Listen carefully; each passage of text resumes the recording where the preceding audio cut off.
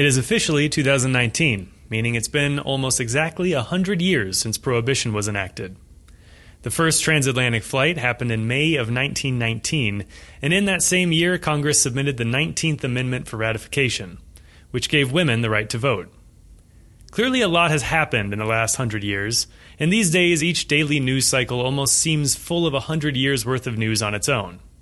As we mark off these early days of the year, it's easy to get caught up in what you should be doing. There's a certain New Year guilt sprinkled around each January as society becomes convinced that now is the time to reinvent yourself and set resolutions that will positively impact your life, even though more than half of all resolutions don't stick. January is as good a time as any to set achievable goals for the year, and for real estate, it's an especially good time to take stock and plan. The market is generally slower, the weather is generally less pleasant, and the entire new year stretches before you, full of titillating possibilities.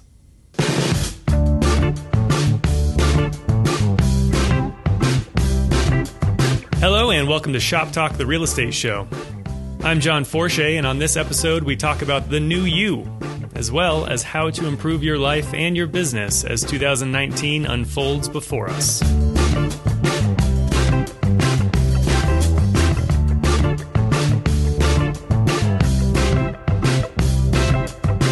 Most New Year's resolutions go against our basic instincts.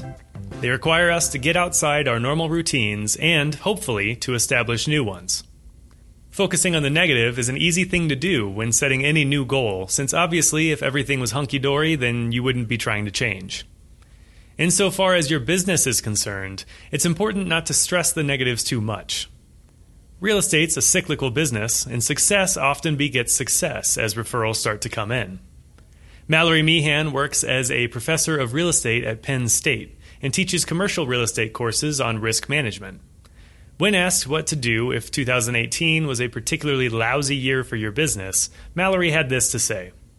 You really look at the year as a whole and see, well, what went well and then what didn't go well. And so focusing on the fact that there has to be things that did go well, right? And so don't completely downgrade yourself. But when you're looking at the things that didn't go well, think about, well, what could I have done differently to have changed that? Maybe where are areas that I could improve upon? Maybe not focusing on all of them, maybe focusing on a shorter handful, maybe picking one or two areas that you could change that are going to help you. Because if you just focus on the negative, you're never going to get out of a terrible year. You're always going to be in this spiral. So you really have to focus on, there were some positive things that I can take away from this, but here are two areas that I could really try to improve on.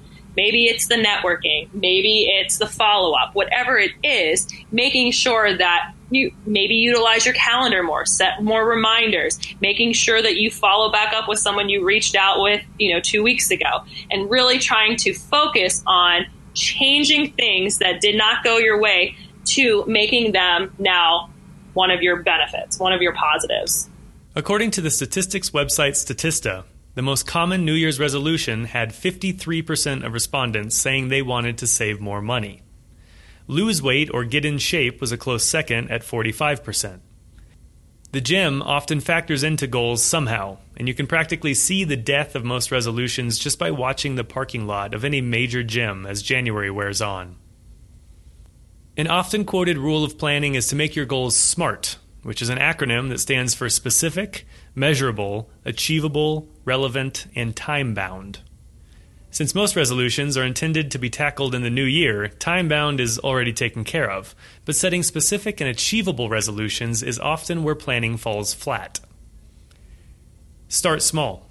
Instead of tackling every single problem in life, focus on no more than 3 goals at a time. When those goals are reasonable, you'll actually achieve them, and then you've started to set yourself up for success. Joe Sonona is a veteran real estate agent who speaks around the country coaching new agents and covering topics such as ethics in real estate. He's a firm believer in the power of planning, so long as you actually follow through. Here's Joe. I write them down, first of all, in October. I don't make New Year's resolutions on December 31st or even, in December. I always like to do them in October because November, December, I'm busy. I don't need to get any more distractions in my life. So I make it like it's fun for me. I write a business plan. It's better than a New Year's resolution. And I started in October. And how I stick to them is I look at them every single day. I have a vision board, and I'm looking at what I want to acquire in 3 months, 6 months, a year from now. I take pictures of that thing that I want, or I want to be, or I want to have, and I look at it every single day. So if I have to duplicate the picture, I'll stick it on my bulletin board. I'll stick it at work. I'll put it wherever I can see it, because that's a self-fulfilling prophecy. I will have it. And if I'm determined to have it, that's how I'll stick to it. And when it doesn't come, in that 1 year, I don't get discouraged. I bring it into the following year. And I have done that already, and I've gotten it. The world moves fast. There's a new lineup of cell phones every year. A seemingly endless stream of superhero movies hits theaters each month. And in the world of real estate, sometimes a few minutes can make the difference between closing a sale and missing the opportunity entirely. You might feel that planning for an entire year, one full of surprises and mysteries, is an impossible feat. Maybe you're someone who just takes things as they come, choosing to tackle one day at a time, and that's fine. After all, how do you eat an elephant? One bite at a time. Just because the new year is a bit daunting and entirely too cold for such big thinking, that doesn't mean you shouldn't plan. By making your goals smaller and ongoing, you actually have a better chance of keeping up with them. There's a lot happening around the holidays already, and berating yourself for not accomplishing your resolution shouldn't be added to the list. Jill Malloy is the national real estate expert at the CE Shop, tasked with coordinating a team of subject matter experts in order to write informative real estate courses. Jill isn't big on New Year's resolutions, per se, but she does find it essential to set a plan. Here's Jill.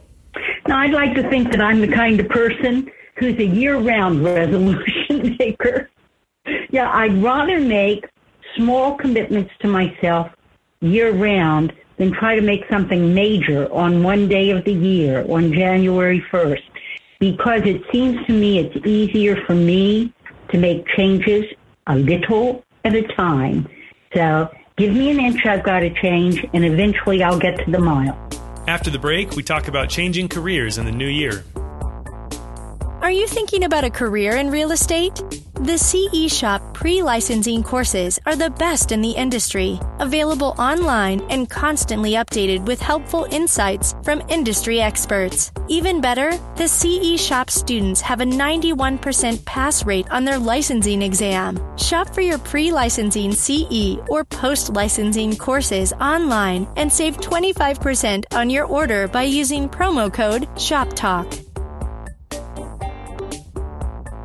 A Washington Post article linked in our show notes tells about a University of Chicago study that divided 120 students into 3 groups. The first group was paid $175 just for attending an information session.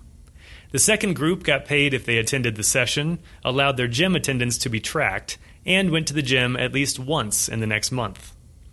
The third group got paid if they attended the session, allowed their gym attendance to be tracked, and hit the gym at least 8 times in the next month.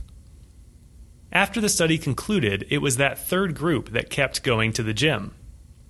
On average, those students went to the gym 9 times in the 7 weeks that followed, while the other students in the study went only about half as often.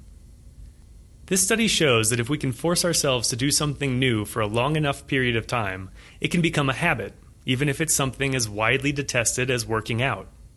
The motivation can be as simple as cold hard cash, but a key factor to the study was that the students were being held accountable. The goal wasn't just tied to extra income, it was also externally communicated. Getting your goals out of your head and into conversations with friends and coworkers can be an essential element to actually following through with them. If you tell your friends that you're working on a book, they're naturally going to ask about its progress. And who wants to be the person with known aspirations but no finished projects? Checking in on your goals is a big step toward keeping them achievable. The January you will look a lot different from the December you, and sometimes things happen that can drastically change or modify your goals. Eden Elder is a realtor with Equity Colorado, and when she plans for the new year, she pulls from her previous career as an HR professional in corporate America. Here's Eden. I plan the work and I work the plan. I've done this my entire life and I cannot see myself deviating from that anytime soon. It works, and so I stick with it. So basically, I look at my strategic document, I check to make sure I still like the direction I set out in the previous year. And, I might increase my numbers or the amount of monthly transactions depending on which child is choosing to attend what college and whether there's a scholarship involved or not. But it's the same routine every year. I'm a realtor. My job is sales and marketing. It's a numbers game. It's simple math. The trick or the recipe for success, if you will, is to be really good at the strategic planning in your first year. And if you do that well, all following years' planning efforts are nothing more than adjusting some numbers and basing that on upcoming life events. It's really simple. The appeal of the new year is the ability to reinvent yourself. Just like moving to a whole new town and making new friends, the new year presents a blank slate and the chance for you to write a completely new story for yourself that can have nothing to do with what came before, if that's what you want. Statista reports that 22% of respondents made their resolution to learn a new skill or hobby. And for many people, those thoughts of reinvention turn pretty quickly into contemplating a career change. Michael McAllister is the founder and co-CEO of the CE Shop, a provider of real estate education. He started the company in 2005 with the belief that the convenience of online learning would remove barriers to entry for those interested in becoming agents. Here's Michael. A career change can absolutely improve your life. Absolutely improve your life. So I'm a big believer in the fact that we're all here to do something and achieve something, multiple things, multiple missions potentially. And our career is an opportunity to really do that and affect the lives of many, many people. So I encourage everyone to really reflect on, are you achieving what it is that you think you want to in your life? And if a career change is something that you think would help get you more on track, absolutely do it. A career in real estate, as I've said many, many times, is truly one of the last true entrepreneurial opportunities in our country with very few barriers to entry. We see people come in our industry and be wildly successful from all kinds of walks of life. Corporate people that had very structured jobs to people that had been entrepreneurs in other industries. So I think a career change can absolutely improve your life. If you're unhappy in your life, I think you should actually really think about a career change. We spend an awful lot of our life there. And as I tell the team here at the CE Shop, if you're not unhappy more days than not, then there probably needs to be a shift in your own role within the organization or maybe something else out in the world, because life's way too short not to have fun doing what you're doing. So if you're not having fun doing what you're doing, you should think about a career change. Whether you've resolved to start a new career, hit the gym more often, or if you're firmly against the idea of New Year's resolutions altogether, ongoing planning should be an important element to your business and work ethic. However you choose to plan, we hope that your 2019 is fruitful and full of exciting growth for yourself and your business.